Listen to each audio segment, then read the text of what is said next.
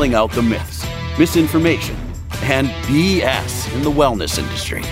This is the Big Mouth Pharmacist Podcast. Here's your host, holistic pharmacist, supplement expert, Big Mouth, Dr. Neil Smoller. Broadcasting from my office because I had to get out of Woodstock for a little bit. It's the podcast that pulls back the curtain on the natural products industry, episode 89, listener questions. My producer and co-host is Dana. Hello, Dana. Hello, Neil. We're both on Zoom because, like I said, I needed to get out of the office. You remember when Tara was on and she was talking about the yayas? Yes. I had some yayas today. I couldn't go to the gym. I was having a little arrhythmia this morning because I've been boozing a little bit harder than normal because, COVID's getting out of control here. So I got out of my arrhythmia and went home and just ran on the treadmill just to get the yayas out. So I also would like to say, just to harken back to old podcasts, Taro is one, but then Dr. Tuman's another, and he said, get new sneakers all the time. And I rarely do that. I got new sneakers and it made all the difference in the world. I ran a mile more than I normally run, which is a total of 1 mile, which is good. Yeah, I rarely get new sneakers, but I always get new insoles every year. So I figure that counts. Yeah, for something at least, right? Exactly. So we are just going to say, visit woodstockvitamins.com, write us up a review on Apple Podcasts, please and thank you. Let's get into it just because I am at home and I think the pizza's here. So I want to make sure that I get my dinner tonight. So the COVID-19 news that I want to talk about is that I'm sure Dana saw this and some people that follow me on social media may have seen this, but I gave a red alert this week. Yes. I've been talking to friends, so pediatricians, 2 infectious disease doctor, some nurses at our local hospital, a friend who's an ID specialist, pharmacist, and all are saying the same things. So this goes for my area of New York, the Mid-Hudson Valley, the Capital Region. This is it, right? So we're at a crucial point here that if we don't batten down the hatches now, a fire is going to blaze, right? And it's not because of some birth announcement thing. This is because we're not doing what we're supposed to do with COVID, right? Yeah.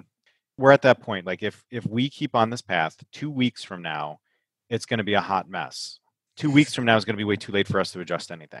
So this is really the point. So we've screwed around for long enough. Here we are at this crucial moment, and it's time to, make better decisions. So one of the things that I didn't say on that, I think I might have said it in like a comment, but I wanted to just kind of like reiterate to folks is like 100% love, right, for local practitioners and healthcare professionals.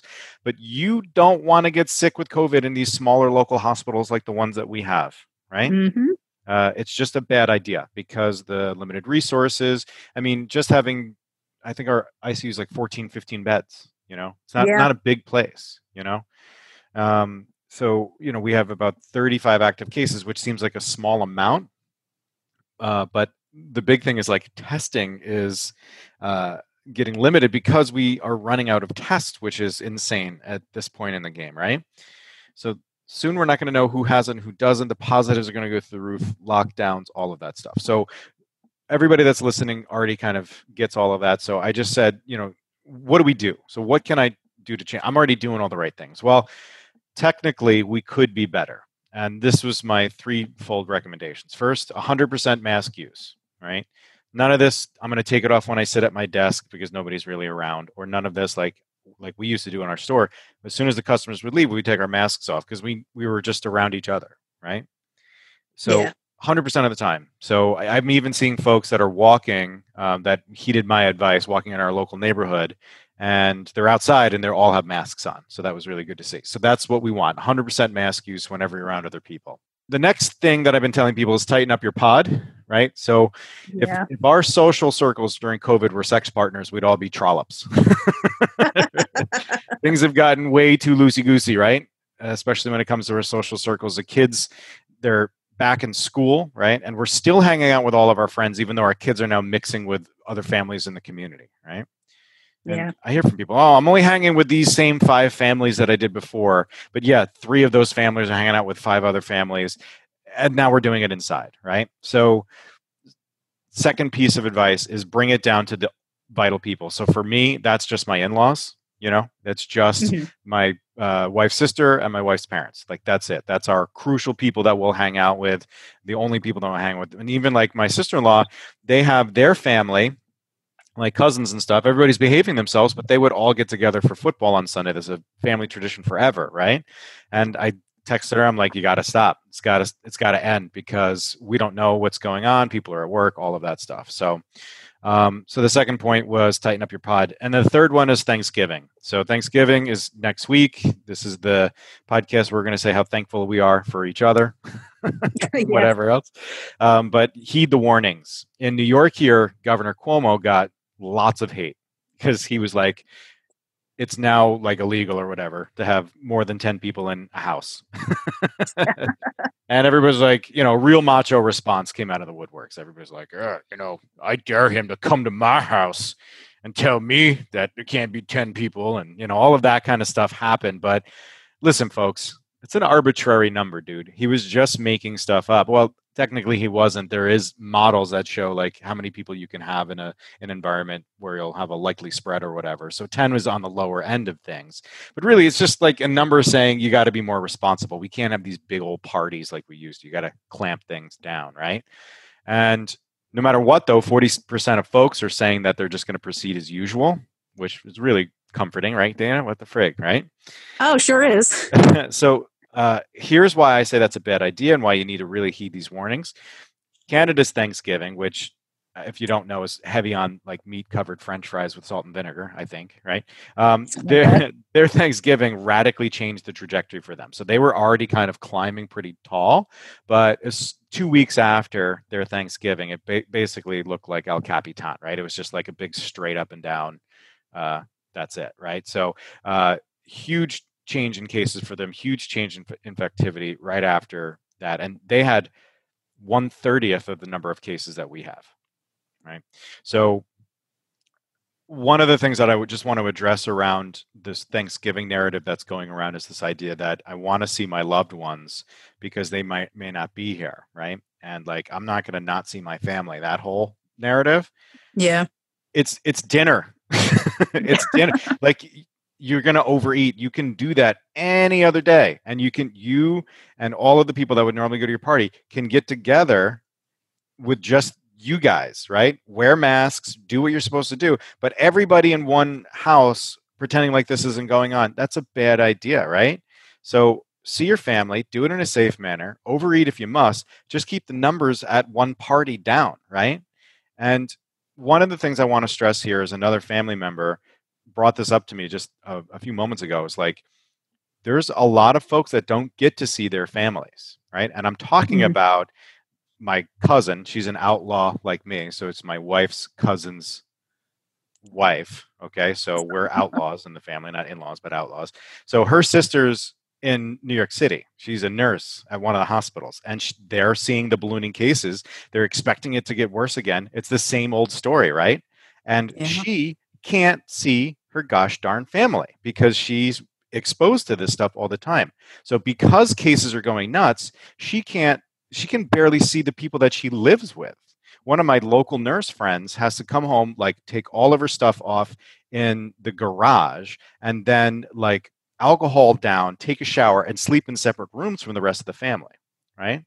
And so it's totally unfair of us to act like this. We're kind of acting a little childish, like, oh, I don't get to see my family. Well, what about the people that have no choice, right? Right. Those folks need a break. They need to see family. They need to decompress, and they can't, right?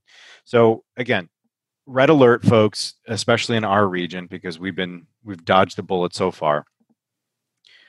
100% mask use, tighten up your pod, and really heed those Thanksgiving warnings. Yeah, I would say like this year, because 2020 has been so crazy in every aspect, just completely break with tradition. Have a Thanksgiving brunch so that if the sun is shining, you guys can gather outside. You don't have to worry about being indoors, because it's cold out. Try something like that. Or just accept that it's just dinner and it's not worth the risk. And, if your older relatives might not be there next Thanksgiving, well, you're raising the odds of that if you guys eat indoors, Right. So there's a good chance that they might not be there, but it's almost definite if somebody goes and gives them COVID, right? So exactly. let's be let's be a little bit more responsible. So another COVID piece I just want to talk about, more, cultural, social media stuff circulating. The vaccine is looking pretty badass. Okay. Yeah. Very excited about it. But remember, you're not going to get it. Yeah. Most people that are wanting to get it first are not eligible because they're not going to be the healthcare professionals, and they're not going to be high risk. We're going to give it to older folks first, then younger folks. So I'm talking like 80 and then like 65. It's going to be government, distribution for a bit. We're going to get our hands on it, of course, but you're not going to get it. So just wait till March, April, May is probably when it'll start to touch like the local communities. Okay. Yeah. Not to mention these vaccines have to go all over the world. So just sit tight. We need like 2 billion doses, Yeah. So, I want to also say that I've resigned to the fact that people aren't going to get it for whatever reason. And I'll say that those reasons are normally not based on rational thoughts. So like facts and statistics. It's based on emotional stuff, right? Mm. And so if 2020 has taught me anything, is that I can't really convince anyone of anything, right? I can answer questions, I can give emotional stuff, but I'm not the guy that's going to do the emotional crap to like try to overcome another emotion, right? So like COVID's going to kill your mom if you don't get a vaccine. Like I'm not going to do all of that kind of crazy stuff. So, the people that will listen to the more rational stuff are the ones that are going to listen to it anyway, right? So when I made my announcement, my red alert type thing that was shared pretty widely in the community, what I realized was like, if you have to change your behavior, then you're probably already part of the problem, right? And if you don't have to change your behavior, you're already doing what you're supposed to do. So it is important for people to hear, that, hey, like it's time to get even tighter. But, most of us have already made our beds, right? And so I don't think that any rational argument about how the vaccine is going to be perfectly safe, and the only question that we have is the efficacy and like how the virus will transmit during all of that. Like that's the only stuff that's out there. But, again, I think it's just important that everybody hears this. You're going to be wearing a mask for all of 2021 at least, and maybe even 2022, because the vaccine acceptance rate is going to be too low to squash this right away. Yeah. Okay, so enough of all of this doom and gloom. Let's get to the meat of the episode here. I'm calling this listener questions because over the past 24, 48 hours, I got a bunch of questions, some stuff that we've covered before, but I think it's important to have this available to people in different ways that they engage with my stuff. So I've got a lot of the stuff written down, some of the stuff in posts, and some of the stuff on the podcast. So let's just put it all in one spot. So first and foremost, I've got, which vitamin C is best? And I get this question all the time. I want to slam my head against the wall when I hear it. I've ranted about vitamin C quite a bit, but this like persistent question, along with a little teeny tiny insignificant, probably should ignore it, COVID vitamin C article caught my attention. So I wanted to kind of put the two concepts together. So the article was interesting because it was like, some just silly modeling thing, and it was talking about vitamin C and like what dose works and all of that stuff. And the authors of the article actually hinted on something that I've been saying for a while, is that it's mostly not vitamin C. It's probably the other stuff found in vitamin C rich foods that will have a tremendous impact, specifically bioflavonoids. And bioflavonoids are the colorful parts of the fruits. That's the stuff that attracts pollinators like bees and stuff like that, right? And those compounds have, I guess, some sort of biological effect in humans, right? So they are active in some way. And the bioflavonoids that you may be familiar with are things like quercetin, which has like mast cell stabilization properties. So my buddy Dr. Hurt that we had on the podcast, he would use it to help reduce allergic responses. And then there's stuff like hesperidin and diosmin and even rutin. And those are the 4 bioflavonoids that are like predominant. They themselves work for anti-inflammatory possibilities and some immune stuff, supporting blood flow and such. So they're a part of vitamin C rich foods. They're things that really help vitamin C rich foods be healthy for us, I guess. Or put it another way, vitamin C isn't like LeBron James, where it's like he's just the only guy, and like literally you could just probably run him against 5 people. It's really a team. You need the whole Lakers team, right, to do it, and the bioflavonoids kind of are the rest of that team. And so my answer to the question is, which vitamin C is best? It really depends on what you're looking to do. If you're looking to take it for immune health, I don't think you should waste your time. I think there are better options. Specifically vitamin D, we've talked about mushrooms, even making sure that your zinc status is perfect by taking a zinc supplement. All of those things are going to have much more profound impact than vitamin C will. Because we say that we're doing it for immune health, but really what we're trying to do is to not get colds, right? We don't want to get colds, we don't want to get flus, we don't want to get COVID. So vitamin C doesn't do that. We've got plenty of data, and the only doses of vitamin C that help people are like these diarrhea-inducing doses for people that are like in extreme temperatures. So if what I said in my article is Fargo marathon runners, right? So people that are outside in extreme cold, typically taking super duper doses of vitamin C seem to have less risks of cold and such. So that's not enough, man. And we've made lots of recommendations about things that actually help out with cold, like zinc lozenges for a short period of time, or, echinacea extracts made specially. Those things actually help, and vitamin C doesn't. And, toilet paper is short, man. Like everything's going crazy. So we can't take diarrhea-inducing vitamin C doses. So it's just a bad idea. So if you are persistent, or I guess insistent, that you want to take a vitamin C supplement, I believe that you're doing yourself a disservice by taking these ascorbic acid 500, 1,000, 2,000 milligram doses. My compromise, my preference, of course, is for you to eat your foods that are rich in vitamin C. Citrus foods, broccoli, blueberries, all of that stuff is way more vitamin C than you ever need, and it's going to be way more healthy for you. But if you're going to do something and you want to see those 500 milligram numbers, but you want the benefit, I would say Ultimate Bio C, or some sort of supplement that has a high dose of bioflavonoids that is actually significant. That is fine, right? So if you're going to take vitamin C, make sure you're taking one with a high dose of well-made bioflavonoids. And what I said in the article today was that most of the bioflavonoids that are in products are kind of ripoffs. Because they won't specifically call out any particular bioflavonoid. What they'll say is it's a bioflavonoid complex. Even our products do this. It's just that I have the transparency, so I know what's in them, right? So they'll say, we've got this bioflavonoid complex, and really what it is, it's like lemon peels. And it's not like you're eating a fresh lemon peel and you're getting all this great stuff. It's just gross waste products from supplement manufacturing, right? So you're getting high-dose ascorbic acid and you're getting burnt lemon peels, and it's supposed to be healthier. So long story short, vitamin C, preferably from foods. If you're going to do it, keep the doses low and try to incorporate those other compounds that are found in vitamin C products like bioflavonoids, but then make sure you're not getting ripped off, because the industry likes to do that. So get a quality bioflavonoid at the high doses. And one of the things I even suggest in my article is that we have a product called Vein Support, which calls out specifically diosmin and hesperidin, and that could be added to a conventional vitamin C, because then you're getting like the doses of those bioflavonoids that are actually like clinically significant. So that was just kind of my 1, 2, 3 on vitamin C without swearing too much, because you guys know how I feel about vitamin C.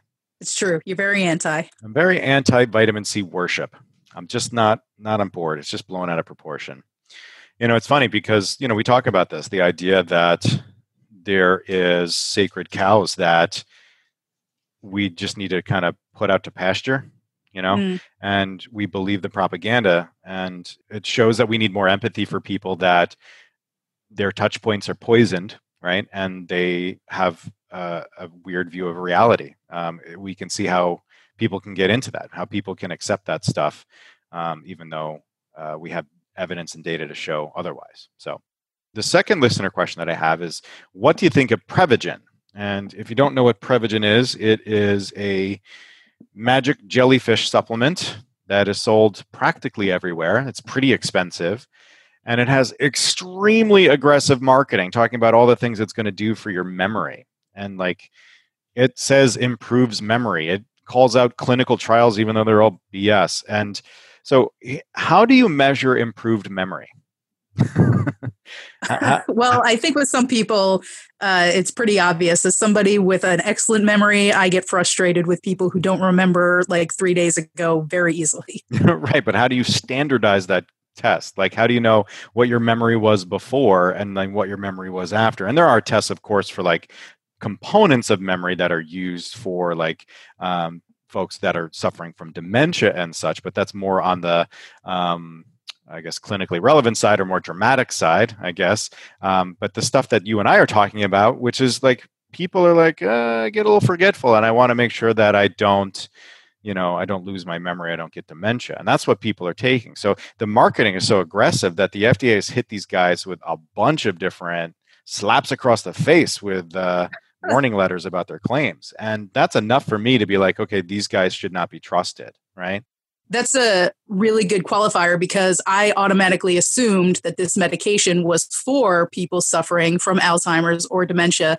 But if it's just for like regular people who think that they're just not remembering as well as they used to, I mean, you're absolutely right. How could you possibly qualify that? Right. And one of the things that you should remember is that dementia is a type of progressive neurodegenerative disorder, meaning it gets worse over time. Right. Yeah. And so when folks are down that path, it's really, really hard to reverse it. It's almost impossible. Even some of the best medicines and therapies don't do that. Right. At best, they can hold you where you are. And, so a lot of people are grabbing at straws. And one of the other components of this that I always like to address when we talk about this stuff is that this is the industry playing on fears. Right? Because who's the boogeyman right now besides COVID? It's heart disease, cancer, and dementia, right? Alzheimer's, we should say, right? Yeah. So those are the things that we're most afraid of, and that's what we're trying to avoid. And so when your memory starts to slip a little bit, especially if you're older, you start to get really sensitive to that. One of the things I always like to tell, 70-year-old folks that are looking towards these supplements is my memory goes all the freaking time. Like, you guys should hear these podcasts, like the raw audio of it, because I'm just constantly struggling for words, right? And I always am forgetting things. And, not me. I am flawless on air every time. Always on it. Yeah, for sure. Yeah. So like, it's something that we get more sensitive to as we age, of course, because we're afraid. It's an emotional response. And that's why I think, words matter, when it comes to the marketing claims that these supplement companies make. It's not possible for it to do what it says at all, right? And so we should completely disregard it. And if we want to take steps to make sure that our brain health is as best as possible, well, that comes down to the wellness pyramid, right? And if you're looking for a supplement, we know that high dose omega-3 will help with brain health. It's a vital 5 nutrient. That's why it's there, because of all the different things that it will do for your body, but particularly your brain health, especially when it's young and developing, right? But, memory issues, typically in my experiences, it's nutritional. One of my greatest anecdotes recently has been a longtime customers. They've been customers of mine for 15 years now, and they're in their 80s now, right? And they're getting forgetful. And actually, the husband has some early stage dementia. And of course, what's going on? It's sad, right? It's super worrisome. It's confusing. They don't know what to do. So sat down with them and went through of course, they're eating like crap.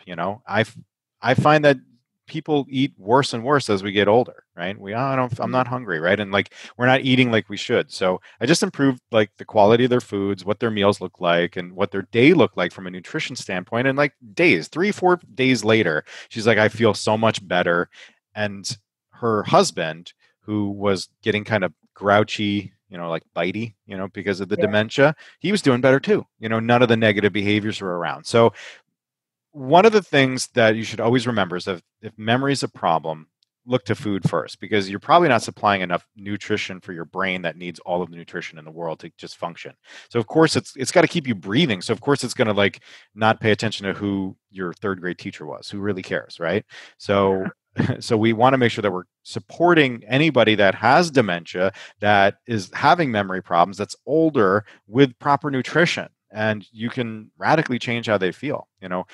Of course, so early intervention is very important with that. We don't want to just somebody that's 85 with advanced dementia, it's going to be difficult to get them to eat properly because they're going to fight you on it. So you want to make sure that you're doing this before the disease progresses, because feeding sometimes can become more difficult, right?